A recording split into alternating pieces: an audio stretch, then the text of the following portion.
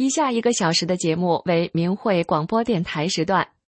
明慧广播电台隶属于法轮大法明慧网，节目内容包括法轮功学员对真善忍的理解和实践，以及从中国大陆获得的法轮功学员受迫害真相的第一手资料。这是明慧广播电台，各国大法弟子在向中国民众讲述真相，这是理性反迫害的和平之声，这是呼唤善良真诚的大忍之声。这是明慧广播电台，各国大法弟子在向中国民众讲述真相，这是理性反迫害的和平之声，这是呼唤善良真诚的大忍之声。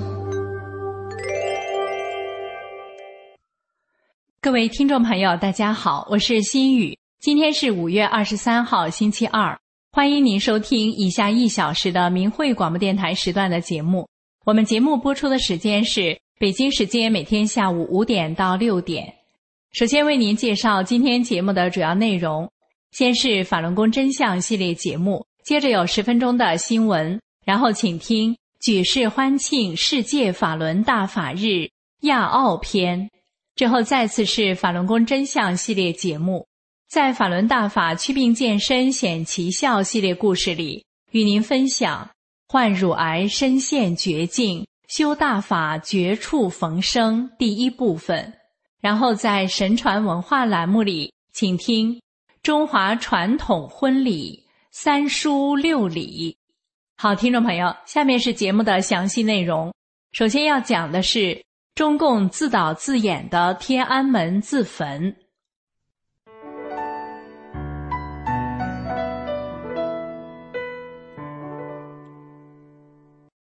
听众朋友您好，这里是明慧电台的法轮功真相系列。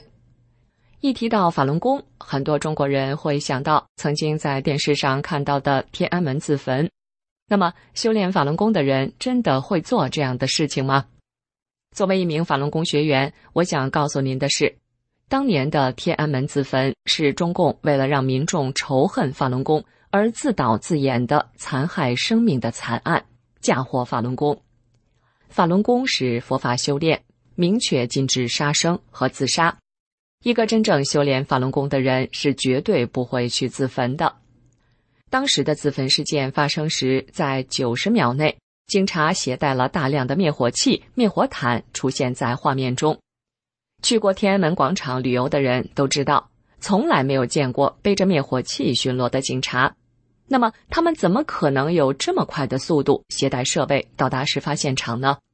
当时事发仅2个小时，新华社就向全世界发出了英语新闻，声称自焚者是5名法轮功学员。您可以用自己的智慧想象一下，在中国那种层层上报的官僚体制下，突发事件仅仅过了2个小时，就以英语新闻的形式向全世界播报，您觉得这可能吗？唯一的可能就是这一切都是事先策划好的。后来通过对天安门自焚的录像进行慢镜头播放和分析，人们发现在这场事件中当场失去性命的刘春玲不像被焚烧致死，而是被一个军警模样的人用灭火器打死的。自焚画面中的那个王进东衣服都被烧着了，可是他2腿中间的装汽油的绿色塑料雪碧瓶子却完好无损。而在这个画面中有远镜头、近镜头，还有特写，并且录下了清晰的声音。试想一下，一个短短几分钟的突发事件，怎么会被录制得这么完美呢？显然这是摄影师做好了准备才能做到的专业拍摄。后来据跟刘春玲住的一个很近的邻居说，从来没有听说过刘春玲练过法轮功。刘春玲和丈夫离婚后，带着继母和女儿思颖到开封打工，生活很拮据，经常发脾气打孩子。后来几天不见他们母女俩，电视里却说他们因为练法轮功去天安门自焚了，真是可笑。这个邻居说，我和春玲住那么近，一天不知道要见多少次面，从来没有见过，也没有听说过他练法轮功。那时候法轮功在我们开封几乎是家喻户晓，我们苹果园区就有，那些老太太大清早的听着录音机练功，路旁都有，却从没见春玲去练。再说了，春玲当时生活都顾不着了，哪有闲心去练功啊？所以这个什么自焚在我们那个居住区都知道是假的，春玲是被人骗了，被人害了，真可怜。邻居说还有一件事更让人怀疑，大概是自焚后的几天，警察去春玲家搜查，我和那几家邻居都在场，大家都很惊奇地发现，警察从春玲屋里搜出了估计有10多万现金，都是100元成捆的。在场的邻居都议论纷纷，春玲这么穷，哪来这么多钱？平常吃穿都俭省得很，居然在家里放了这么一大堆现金。现在想想，那可能就是春玲母女的卖命钱啊！人被骗了，被不明不白的整死了，脏钱又被党拿走了，这才是吃人不吐骨头啊！听众朋友，追查迫害法轮功国际组织通过可靠途径也已经查到，参与自焚的所谓的王进东是由一名现役军人扮演的。中共为了欺骗中国人，竟然将这个阴谋者制造的栽赃伪案写入中小学校的教科书、考试题，目的就是给全中国的人制造对法轮功的恐惧和仇恨。我不知道您是在什么时候通过什么方式知道这个天安门自焚的，但是今天我想告诉您的是，天安门自焚是中共为了镇压法轮功，进而让人们仇恨法轮功，自导自演的伤天害理、残害生命的黑戏。今天的法轮功真相节目就到这里，以上为您带来的是中共自导自演的天安门自焚。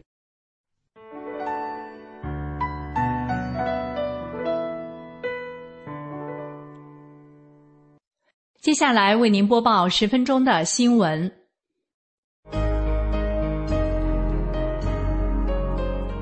欢迎收听明慧网报道的大陆消息。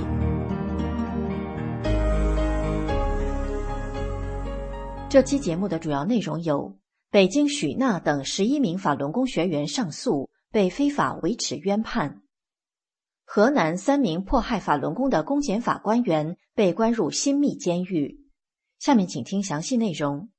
据明慧网报道，北京市的许娜、李宗泽、孟庆霞、刘强、李立新、郑艳美、邓静静、郑玉洁、张任飞、焦梦娇、李嘉轩这11名法轮功学员被北京市东城区法院非法判刑2至8年后上诉。2023年5月18日，在北京市第2中级法院被非法维持冤判。2020年7月19日，许娜在家中作画时被北京市公安局国保大队、顺义区公安局国保大队以及顺义区空港派出所警察协同绑架。第2天，警察去家中非法抄家，抢走电脑、手机、摄像机等私人物品。当天被中共绑架的还有李宗泽、李立新、郑玉洁等13人。北京市公安局国保大队及东城区公安分局等部门策划了此次大规模绑架。2020年11月，许娜、李宗泽等11位法轮功学员被诬告到检察院。2021年4月2日，东城区检察院将此案构陷到北京东城区法院。2021年10月15日，北京市东城区法院非法对上述11位法轮功学员开庭。律师们从程序和实体2个方面为这11位法轮功学员做了有理有据的辩护，指出此案存在多处的违法之处。2022年1月14日，东城区法院非法网判许娜、李宗泽等11位法轮功学员，并勒索罚款。许娜被非法网判8年，勒索罚金2万元；李宗泽、李立新、郑玉洁、郑艳美被非法网判5年，勒索罚金1万元；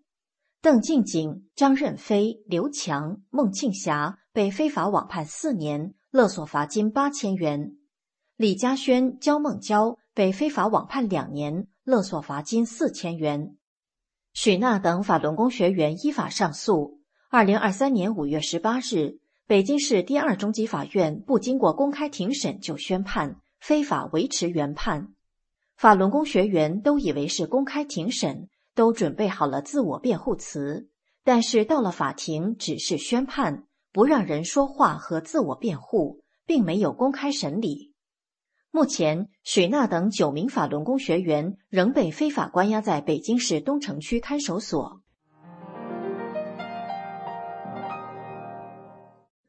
据明慧网报道，河南省新密监狱里近年关押了几个特殊服刑犯，均以贪腐之罪被判10年左右的刑期。2020年1月，河南省商丘市公安局原调研员冯传文因严重违纪违法被查，之后冯传文被以贪腐之罪名判10年左右的刑期，现被关押在河南省新密监狱。现年61岁的冯传文曾任河南睢县和夏邑县公安局局长。冯传文在主政睢县、夏邑县期间，该地区发生多起迫害法轮功学员的事件。冯传文作为当地公安局局长，对迫害当地法轮功学员有不可推卸的责任。2019年7月底，河南省许昌市检察院常务副检察长赵国亮涉嫌严重违纪违法被查，据悉现已被判刑，关押在河南省新密监狱。现年63岁的赵国亮曾任中共襄城县检察院党组书记、检察长，许昌市魏都区检察院党组书记、检察长，许昌市检察院副检察长，中共党组副书记。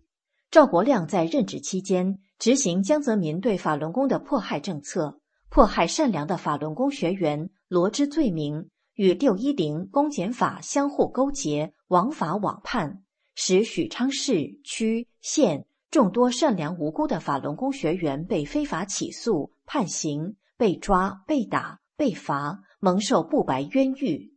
被非法判刑的法轮功学员至少有67人次。对此，赵国亮负有不可推卸的罪责。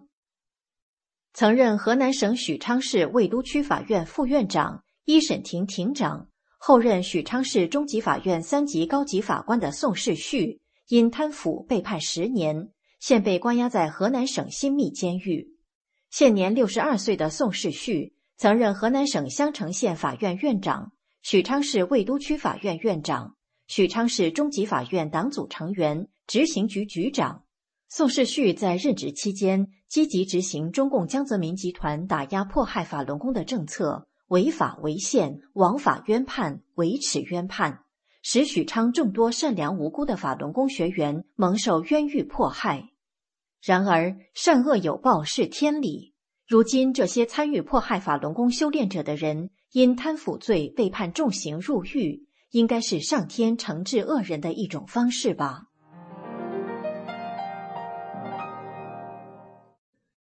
据明慧网统计，迄今为止，被中共迫害致死的法轮功学员中，能够查明身份的有4951人。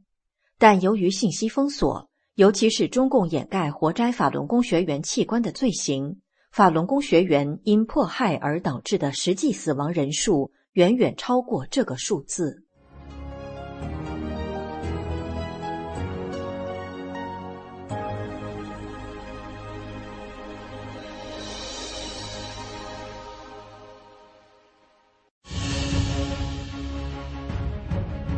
以下是明慧网报道的海外消息，主要内容有：加国亚省政要恭贺法轮大法红传世界31周年；神韵意大利巡回演出后，民众踊跃学练法轮功。下面请听详细内容。据明慧网报道，在今年5月13日世界法轮大法日，即法轮大法红传世界31周年之际，加拿大亚省联邦和市镇22位政要发来贺信贺词，祝贺这一重要纪念日，并褒扬法轮大法修炼者对加拿大小区做出的贡献。卡尔加里中心选区国会议员麦克莱恩在贺信中写道：在庆祝这一里程碑之际，请接受我对所有法轮大法支持者的热烈问候。他感谢法轮大法修炼者传播真善忍的价值观，为加拿大人提供免费的打坐课程，并向所有参与庆祝活动的人致以最良好的祝愿。莱斯布里奇国会议员、联邦影子内阁部长托马斯在贺信中说，5月是纪念法伦大法的日子，法伦大法通过弘扬真善忍的价值观，帮助世界各地的人们改善人生。托马斯谴责中共对法伦大法的迫害。他说，我坚信每个人都应该获得最大的尊重，我们都有与生俱来的价值，任何人都不应该因其宗教信仰而成为迫害的目标。我与你们站在一起，谴责所有针对法伦大法的侵犯人权的行为。其他各位政要们也都表示，全球数以百万计的人因修炼法伦大法而获得身心灵的健康与幸福。真善忍的原则是最强的价值观，对此深表敬意。他们感谢法伦大法团体为加拿大人提供免费的打坐课程，祝愿这一年度庆典充满欢乐，并相信法伦大法的美好终将战胜一切邪恶。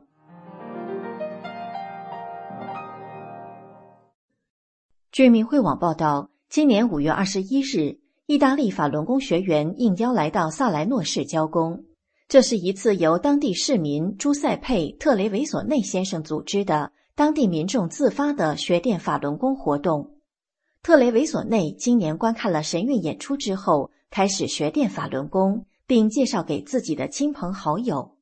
当天上午，在市中心比诺曹公园，当地近20位居民跟着法轮功学员一起学练5套功法，其中有几位之前对法轮功的功法稍有了解，大部分还是第一次接触到法轮功。在当天上午教功过程中，不少来公园散步的人看到练功场景，纷纷驻足观看。今年初，特雷维索内先生在社交网站上看到神韵演出的消息，他和妻子茱莉亚于今年4月份北上450公里，在佛罗伦萨观赏了神韵。神韵演出深深地震撼了他，也促使他想要更深入了解法轮功。于是他上网查找有关信息，开始阅读法轮功主要书籍《转法轮》。神韵所展示的美好让他愈发想接近法轮功。他向身边的同事、朋友极力推荐法轮功，并和当地法轮功学员一起安排了这次教功活动。学练了5套功法之后，人们纷纷上前与学员交流。他们表示学功后感觉非常好，体验到练功过程中的能量场，让身体变得轻松，心情也平和舒缓。他们与学员们互留联络方式，表示要继续练功。最后，让我们共同关注一下3退大潮。在海外大纪元退党网站上公开声明退出中共党团队的人数已达到4亿1335万。温暖的5月，生机盎然，各国法轮功学员与当地民众欢庆513世界法轮大法日，并借此佳节感恩大法师父以真善忍法理化育人心，启迪人找到生命的意义。下面请听举世欢庆世界法轮大法日亚奥篇。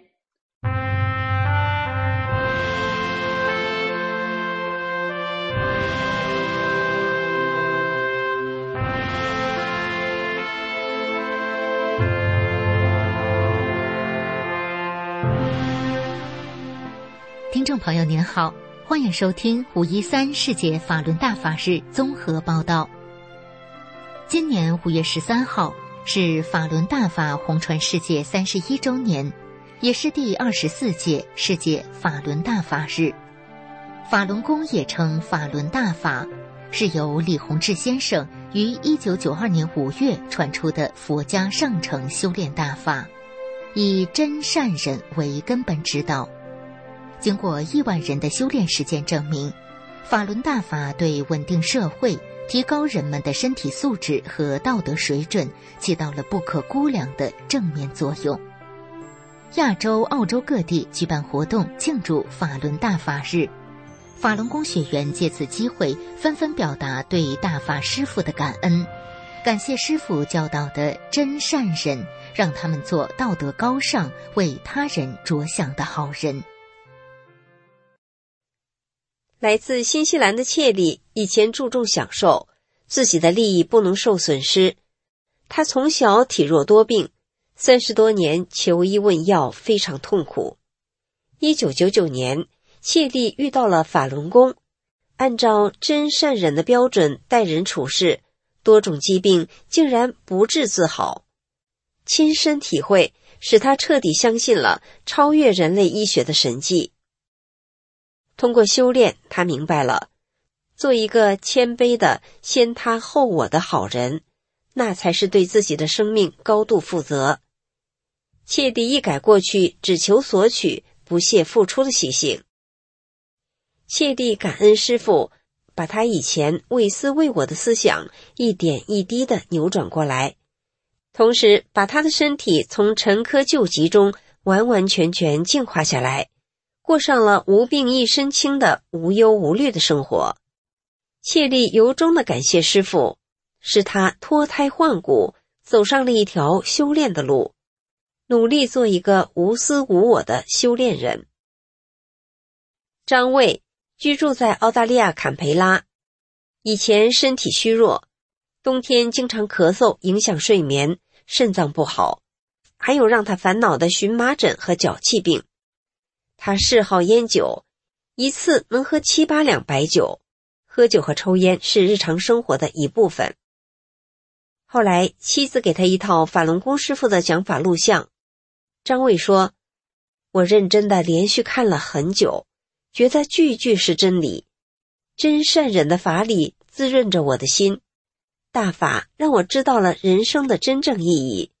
我感到自己的身心在变化。看录像的第3天，张卫抽烟喝酒都感到味道很难闻，也很呛人，从此烟酒与他无缘了。修炼后，身体渐渐强壮起来，所有不舒服的感觉很快消失，不仅身体健康了，心胸也开朗了，不再为一些小事过不去，不再记恨过去对自己不好的人了，笑口常开。他感觉自己越活越年轻，浑身有使不完的劲儿。张卫说，修炼使我懂得了应该做个好人。以前在单位里，我被任职为仓库保管员和质量检查员，那时几乎人人都往家里拿公司的东西。修炼后，我不拿了。我在日常生活中都要以真善忍严格要求自己。修炼大法使我得到了家人、同事和邻居的认可。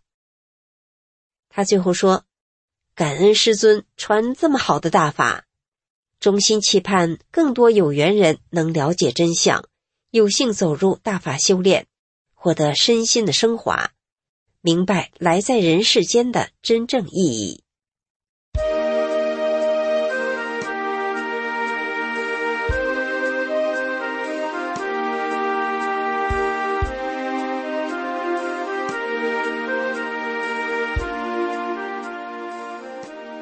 曾经有着东方之珠美誉的香港，如今被强权政府糟蹋得一片灰暗。全球爆发的疫情让人感到窒息般恐怖。面对这样令人压抑的大环境，香港和新加坡几位刚刚开始修炼法轮功的学员，分享了他们遵循真善忍法理，走出灰暗心情，每一天都过得快乐有意义。地道的香港人张先生目睹2019年反送中运动遭中共打压，香港社会环境每况愈下。他说，那时我整个人非常低落，我在香港出世，香港的繁荣昌盛我们是有份的，好无奈，现在被中共摧毁。后来他遇到法轮功学员，感到他们身处恶劣环境仍然保持乐观心态，坚持信念。2021年，张先生也开始修炼法轮功。2年来，张先生的心态和身体都改善很大。他说，我觉得每一天都更好。我有一些朋友因为疫情2、3年没见，现在见到我都说我看起来比以前还年轻。最大的改变是人生追求不同了。他说，以前我追求吃喝玩乐，还想退休后继续挣钱，挣很多钱。现在我追求的是真善忍，希望能帮助别人。现在的生活更适合我。陈女士是3个儿子的母亲，过去3年的疫情中，照顾孩子让她心力交瘁，患上抑郁症。修炼法轮功只有20多天，抑郁症就康复了。陈女士回忆说，2020年我大儿子在家上网课，整天不听老师讲课，也不写字，气得我患了抑郁症。我整日大叫，有时还打他，觉得自己疯了。他也踢我、打我、扔东西。他在社工帮助下去看医生，但服用药物后病情不见好转，每日头痛难忍，总要躺在床上，记忆力变差。今年陈女士的抑郁症越来越重，觉得活得太痛苦。这时她想起她妈妈修炼法轮功后，很多病都好了，于是她就开始练法轮功，练着练着全身轻松了，头也不痛了。修炼法轮功20几天后，陈女士去医院复诊，病已经好了。她也教儿子练功，读转法轮。她说，大儿子现在变得好乖，行为好，懂事了，有时对我说，妈妈你辛苦了。陈女士曾与公公婆婆发生矛盾，很长时间不和他们见面。当看到转法轮书中讲到孝敬父母时，她放下了怨恨心，带着3个儿子和2位老人去餐厅饮茶，公婆十分开心。陈女士告诉公婆说，如果我不练法轮功，不会带孩子来看你们，但我修炼了法轮功，法轮功改变了我，修炼法轮功可以让人做一个好人。5月13日到来之际，陈女士说，祝师父生日快乐，感谢师父救了我和我一家人，师父您辛苦了。而立之年的婷婷是新加坡人，修炼法轮功1个多月了。今年3月捧起《转法轮》这本书后，婷婷猛然醒悟生命的真正意义，明白了人为什么会生病，经历各种磨难。在拜读了李洪志大师写的《为什么要救度众生》这篇文章后，她深深地感到，师父爱惜着每一个生命。现在的婷婷不再觉得生活不公，反而感到很幸运。1个多月来，婷婷内心充满了感恩，心情一直很激动。来自中国的郑先生目前在新加坡工作。他说，20多年前就听说过法轮功，不过因为中共的打压不敢去了解。新冠疫情严重时，担心身体会出问题。他听说打坐能对抗疫情，就在网上找到法轮功，自学打坐。郑先生感叹地说，真的很神奇，打坐后人身体舒服了，连心情都好了，以前从来没有过。他还放弃了抽烟喝酒和赌博的不良嗜好。郑先生赞叹，这个功法是千古一遇的，只有你去了解去体验，你才会知道。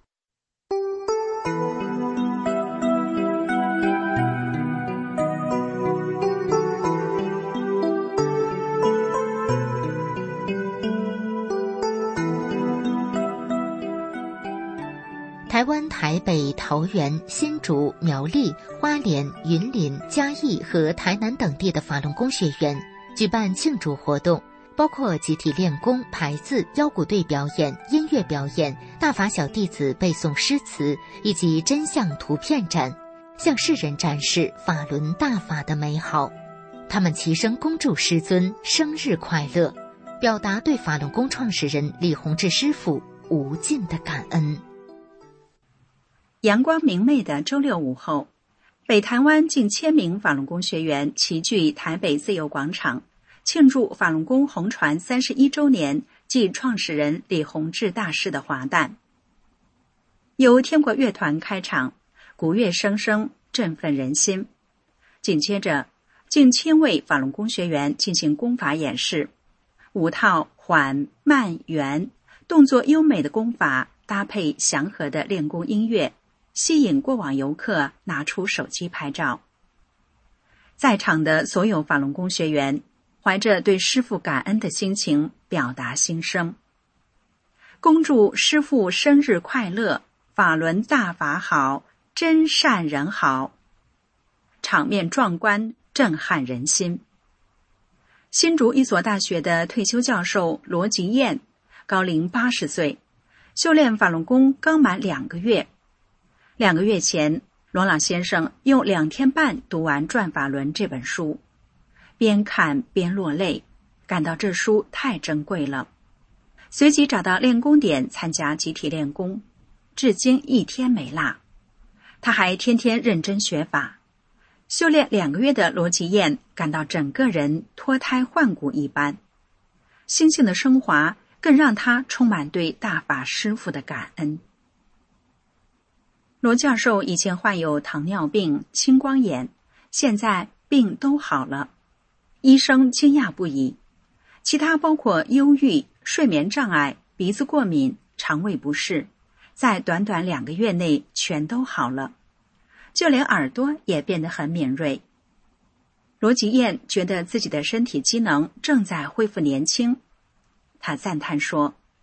修法轮功真的太好了，这大法真是宇宙大法，感恩师父的保护。家住苗栗的郑敬富，曾经任职上千人的 LED 制造厂厂长、营运副总，在4-5年内将亏损7亿台币的公司转为盈余10几亿。当年的郑敬富不仅能力强，脾气也大。他因为没有得到升官，愤而离职。通过阅读《转法轮》，他豁然开朗，放下了心中的怨恨与不平。曾经霸气强势的郑敬富，如今语气和善，做事考虑别人，内心祥和。值此师父华诞，郑敬富感激地说：谢谢师父慈悲救度，学好法，修好自己，也希望世人都能明真相，做出正确选择，不要错过这万古不遇的机缘。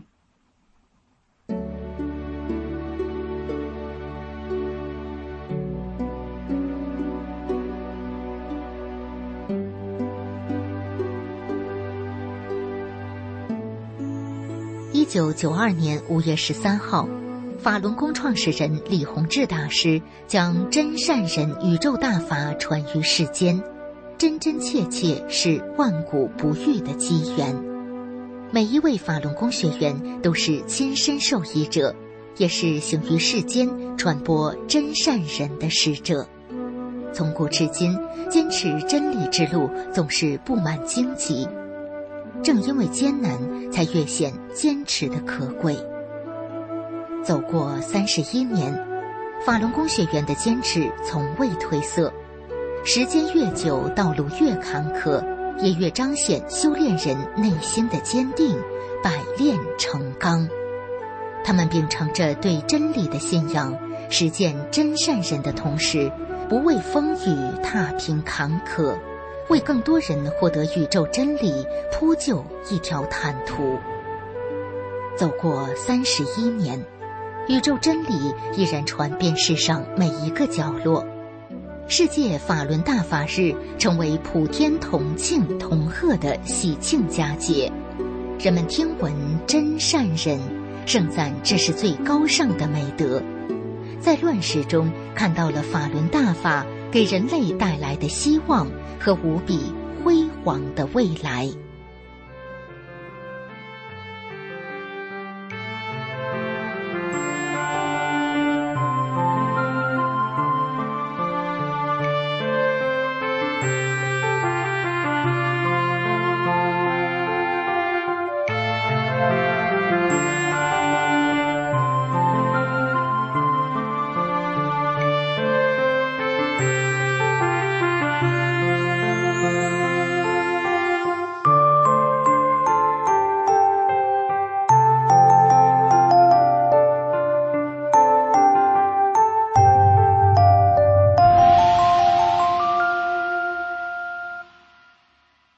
听众朋友，您正在收听的是明慧广播电台时段，我们节目播出的时间是北京时间每天下午5点到6点。更多节目可以通过破网软件到明慧电台网站收听，网址是 mhradio.org。 欢迎您继续收听下面的法轮功真相系列节目，我们要告诉您惊天黑幕，中共活体摘取法轮功学员器官。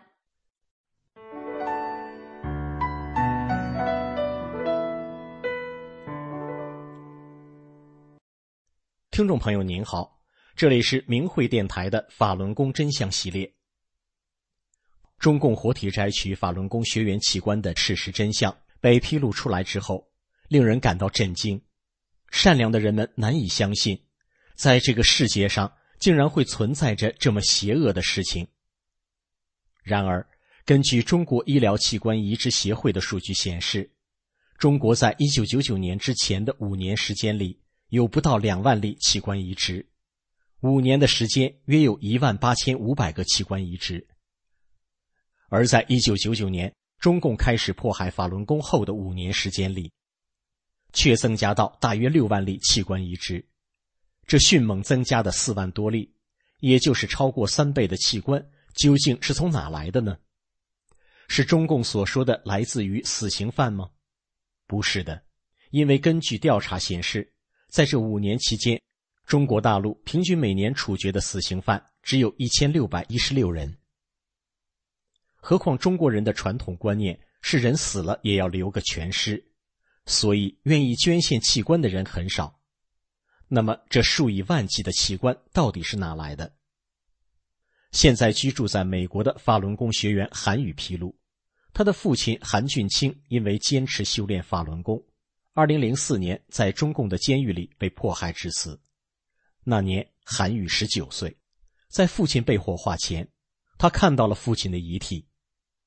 非常瘦弱，全身都是伤痕，在他喉咙处有一个切口，这个切口一直延伸到腹部，并且缝上粗粗的黑色缝线。亲人按压韩宇父亲的腹部，感觉到在他的皮肤下面塞满了硬硬的冰块。那时候韩宇和亲属并不知道，韩宇的父亲就是中共活摘器官的受害者。然而当时在中国境内，器官移植这样血腥的买卖却已经流传到国外。2005年11月，在以色列一间顶级医疗中心舍巴的心脏重症监护室，一位医生在晨间查房时遇到他的一位患有晚期心力衰竭的病人。这位患者说，医生，我已经厌倦了在这里近1年的等待，而你们还在寻找心脏捐赠者。我的保险公司让我飞去中国，他们已经安排了2周后的心脏移植手术。医生听了之后对这位患者说，你知道你在说傻话吗？怎么可能有人能提前向你承诺，在一个特定日期提供一个捐赠的心脏？要知道，必须有人在你接受手术的同一天死去，才可能有这种情况发生，你说呢？但是患者回答医生说，我不知道，这是别人告诉我的。随后这位病人飞去中国，而且他在承诺的日期获得了心脏。这名医生是舍巴医疗中心心脏移植主任拉维，他因为此事开始调查，为什么病人在中国可以在承诺的时间可以得到相应匹配的器官。拉维医师凭他的专业判断，那一定是有很多活着的供体在被选择。他通过关键字筛选12万多份中国外科医生撰写的器官移植临床论文，拉维医师找到了中共活体摘除器官的直接证据，证实了中共国家执法机构一直在与医院合作，系统地实施活体器官摘除。他们表示，在这份研究中，中国外科医生明确表示，他们在插管前打开了胸腔，并观察到了受害者的心脏跳动。换句话说，这位所谓的捐献者在移植时还活着。而在2006年3月初，一名原中共的情报人员指称，在辽宁省血栓中西医结合医院，存在秘密活摘法轮功学员器官的事情。这个医院在沈阳市苏家屯区，就是沈阳苏家屯血栓医院。这个医院有地下医疗设施，专门用来活体摘除法轮功学员的器官。随后，这个情报人员所说的事情也被一名叫安妮的女士证实。安妮说，她的前夫是这家医院的脑外科医生，曾经多次参与活体摘取法轮功学员的眼角膜。后来她的前夫因为良心上不得安宁，每天晚上做噩梦，最后选择逃离医院。中共活摘法轮功学员器官的邪恶事实自此正式曝光，来自国际社会的调查陆续展开，并且证实此一事实。自中共开始镇压法轮功之后，很多法轮功学员被中共关进监狱后，会遭到酷刑折磨，逼迫他们转化放弃修炼。对于那些不被转化的法轮功学员，监狱会给他们定期做全面的体检，非常的细致，详细记录他们的各项指标，而其他的犯人却没有这样的待遇。身体健康的法轮功学员，有的被抓进监狱不久就离奇死亡，一般的警察不会允许家属靠近遗体观看，就被送去火化。根据调查发现，中共盗取法轮功学员器官从1999年开始的零星个案，发展到2001年底的系统性大规模活摘器官。其中大规模活摘从2003到2006年进入高峰期。中共军队通过独立的后勤系统、武装保卫、交通运输、情报保密、医疗设施，主导活摘法轮功学员器官和移植产业，控制了中国 98% 的器官移植源。而面对移植器官买卖的巨大利润，地方也不甘于被军队垄断，纷纷上马。全国各地的医生和联系人在电话里纷纷承认有来自法轮功学员的器官，这些录音提供了确凿的间接证据。参与活摘法轮功学员器官到目前为止，涉及23个省市自治区，全中国600多家医院以及1700名医生。今天的法轮功真相节目就到这里，以上为您带来的是惊天黑幕，中共活体摘取法轮功学员器官。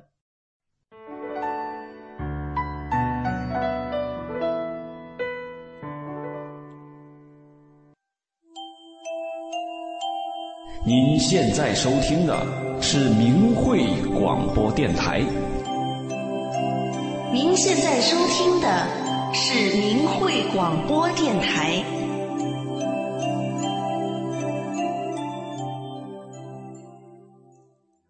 接下来将与您分享法轮大法祛病健身显奇效系列故事。今天是患乳癌深陷绝境，修大法绝处逢生的第一部分。一、美丽女歌手患乳癌深陷绝境，修大法绝处逢生。二、新世纪影视演员母亲患乳癌，因法轮大法重获新生。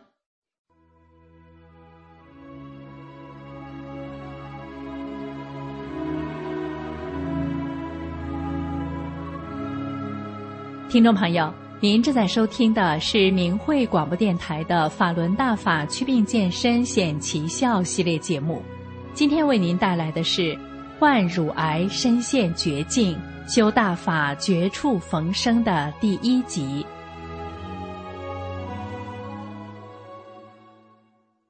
2020年，全球女性恶性癌症死亡人数的443万例中，乳腺癌以68万例排名第一。然而，却有一些罹患乳腺癌的病患，因修炼了法轮大法之后，得以绝处逢生。藉由这个系列节目，我们希望被病痛逼到绝路上的朋友，能够受益于这些真实的经历，给自己的人生重新敞开希望的大门。首先，我们来为您介绍的是一位越南女歌手兼舞台演员的秋贤的故事。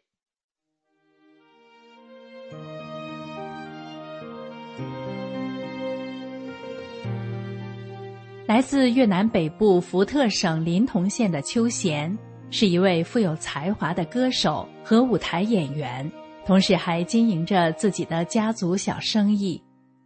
2015年，在第2个女儿出生后，邱贤常感到身体不舒服。她注意到自己右乳房上有一个肿块，这个肿块最初很小，而且挺硬，但在很短的时间内，肿块就变大了。当时由于邱贤感到身体特别的疲劳，就去了越南的国家癌症医院体检，诊断结果是灾难性的，邱贤患上了3期乳腺癌，医生建议他立即手术。对这突如其来的噩耗，邱贤的家人都感到震惊，而邱贤本人更是感到极度的绝望。他更担心2个幼小女儿的未来。手术后，邱贤的身体并未出现任何改善的迹象，他觉得自己失血很多，而且肿瘤也越来越大，因此医生建议他进行第2次手术。然而，第2次手术后的化疗却吞噬着邱贤的健康，也带给邱贤无尽的疼痛和疲劳。但是对邱贤来说，除了这些身体上的折磨，还有一种无法摆脱的恐惧在折磨着他。每个晚上，当邱贤想象着自己的葬礼，还有女儿们找妈妈的场景时，就让邱贤无法入眠。为了2个幼小的女儿，即使身上的疼痛与日俱增，邱贤仍告诉自己要坚强面对。然而事与愿违，在最后几轮的化疗中，被病痛折磨了这么久之后，邱贤的身心承受已到了极限，她想要放弃。邱贤祈求丈夫让她死吧。目睹邱贤的痛苦，她的家人心都碎了。他们担心邱贤的日子就要到头了，但是再一看，邱贤的2个女儿还那么小啊。就在邱贤完成第8次化疗后，回到家中的她遇到了表姐。表姐递给邱贤一本名叫《转法轮》的书，并告诉他，这是一本最珍贵的书，应该阅读并相信书中所说的。这本书会帮助邱贤走出黑暗和艰难时刻。邱贤是从来不相信有神灵的，就像所有无神论者一样，对于任何超越科学的事儿，他一概不相信。邱贤的表姐是一位刚退休的教师，当邱贤听完表姐修炼法轮功健康得到很大改善的经历后，眼看着表姐看起来比实际年龄年轻了很多，虚弱的邱贤感到很震撼。他决定试一试，希望自己还能有更多的日子和家人生活在一起。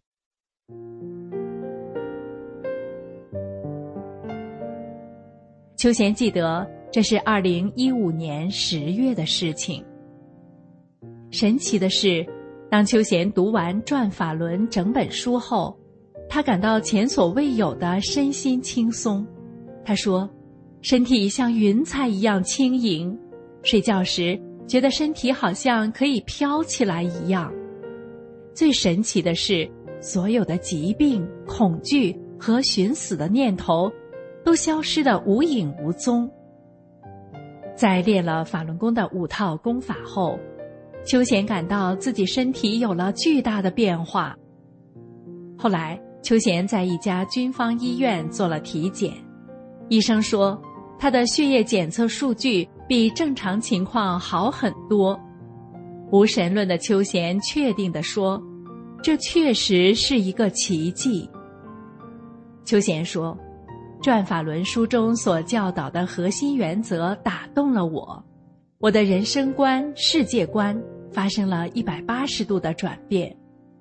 现在我相信神佛的存在了，相信任何事情都有因缘关系。他说，希望每个人都能像我一样幸运。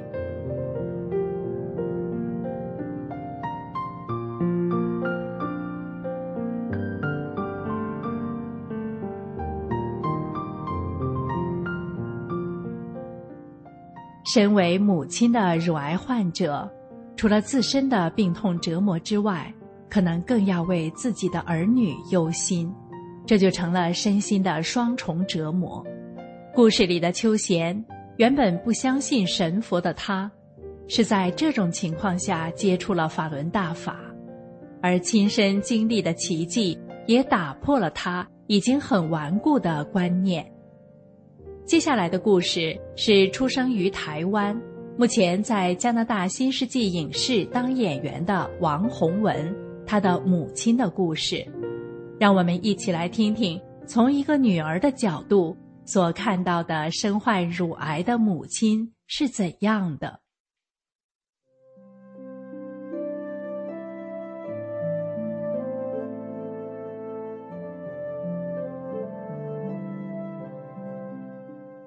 我是出生于台湾的王洪文，2013年移民加拿大，并成为加拿大新世纪影视的演员。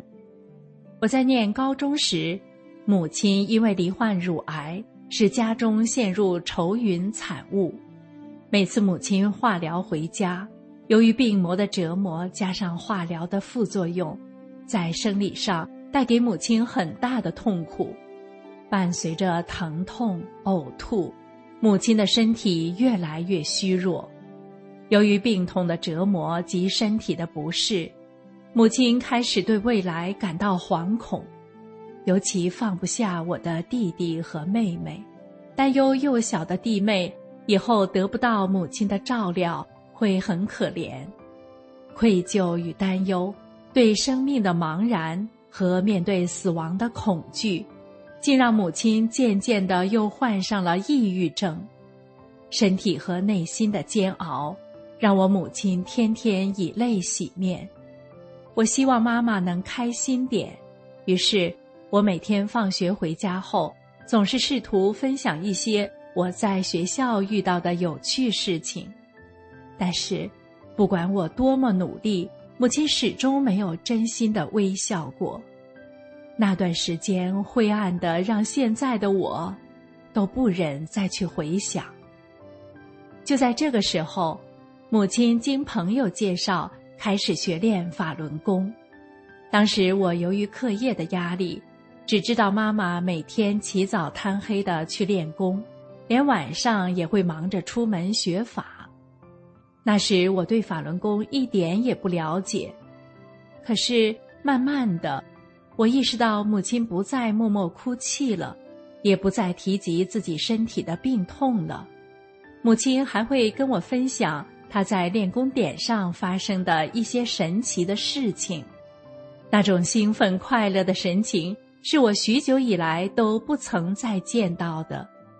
这让我开心地回到自己房间，感动地流泪。我妈妈终于笑了，发自内心轻松地笑了。对于母亲能学练法轮大法，我感到庆幸。我知道是大法救了我的母亲，让我的家庭得以完整、幸福、祥和。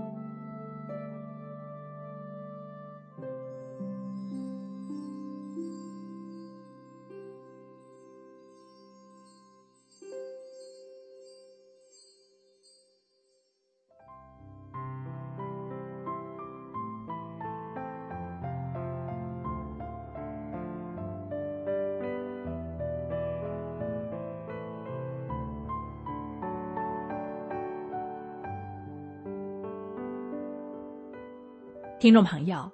一位身患乳癌的母亲，在身体上的痛苦和对子女的担忧愧疚中，日子着实不好过。王洪文的母亲甚至因此雪上加霜的还得了抑郁症。从王洪文简单的描述里，子女的日子也是灰暗沉重的，但他们的幸福在母亲修炼法轮大法后又重新回来了。希望今天这两则真实的故事也能给您打开幸福与希望之门。法轮大法神奇殊胜，法轮大法祛病健身显奇效这个系列节目中所讲的事例，仅仅是大法威力在世俗层面的一个小小的体现。大法能给人类带来世间的福祉，而大法的神奇和殊胜，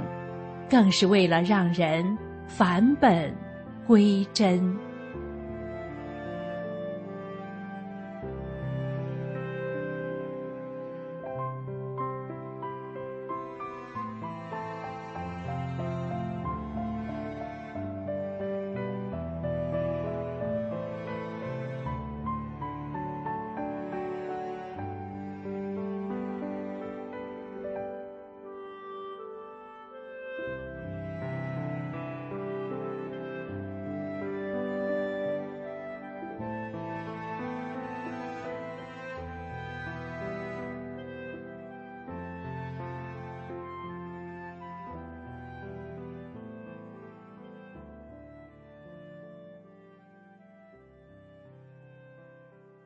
最后是天音静乐，让我们一起来欣赏歌曲。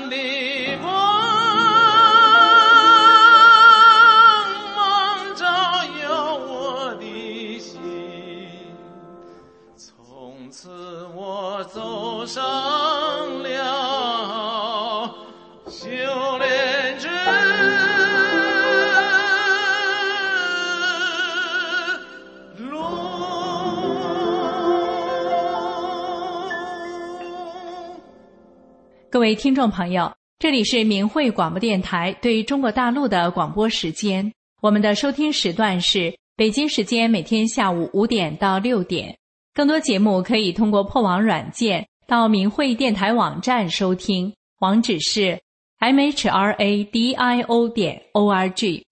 今天的节目就为您播送到这里，心语感谢您的收听，我们明天同一时间再会。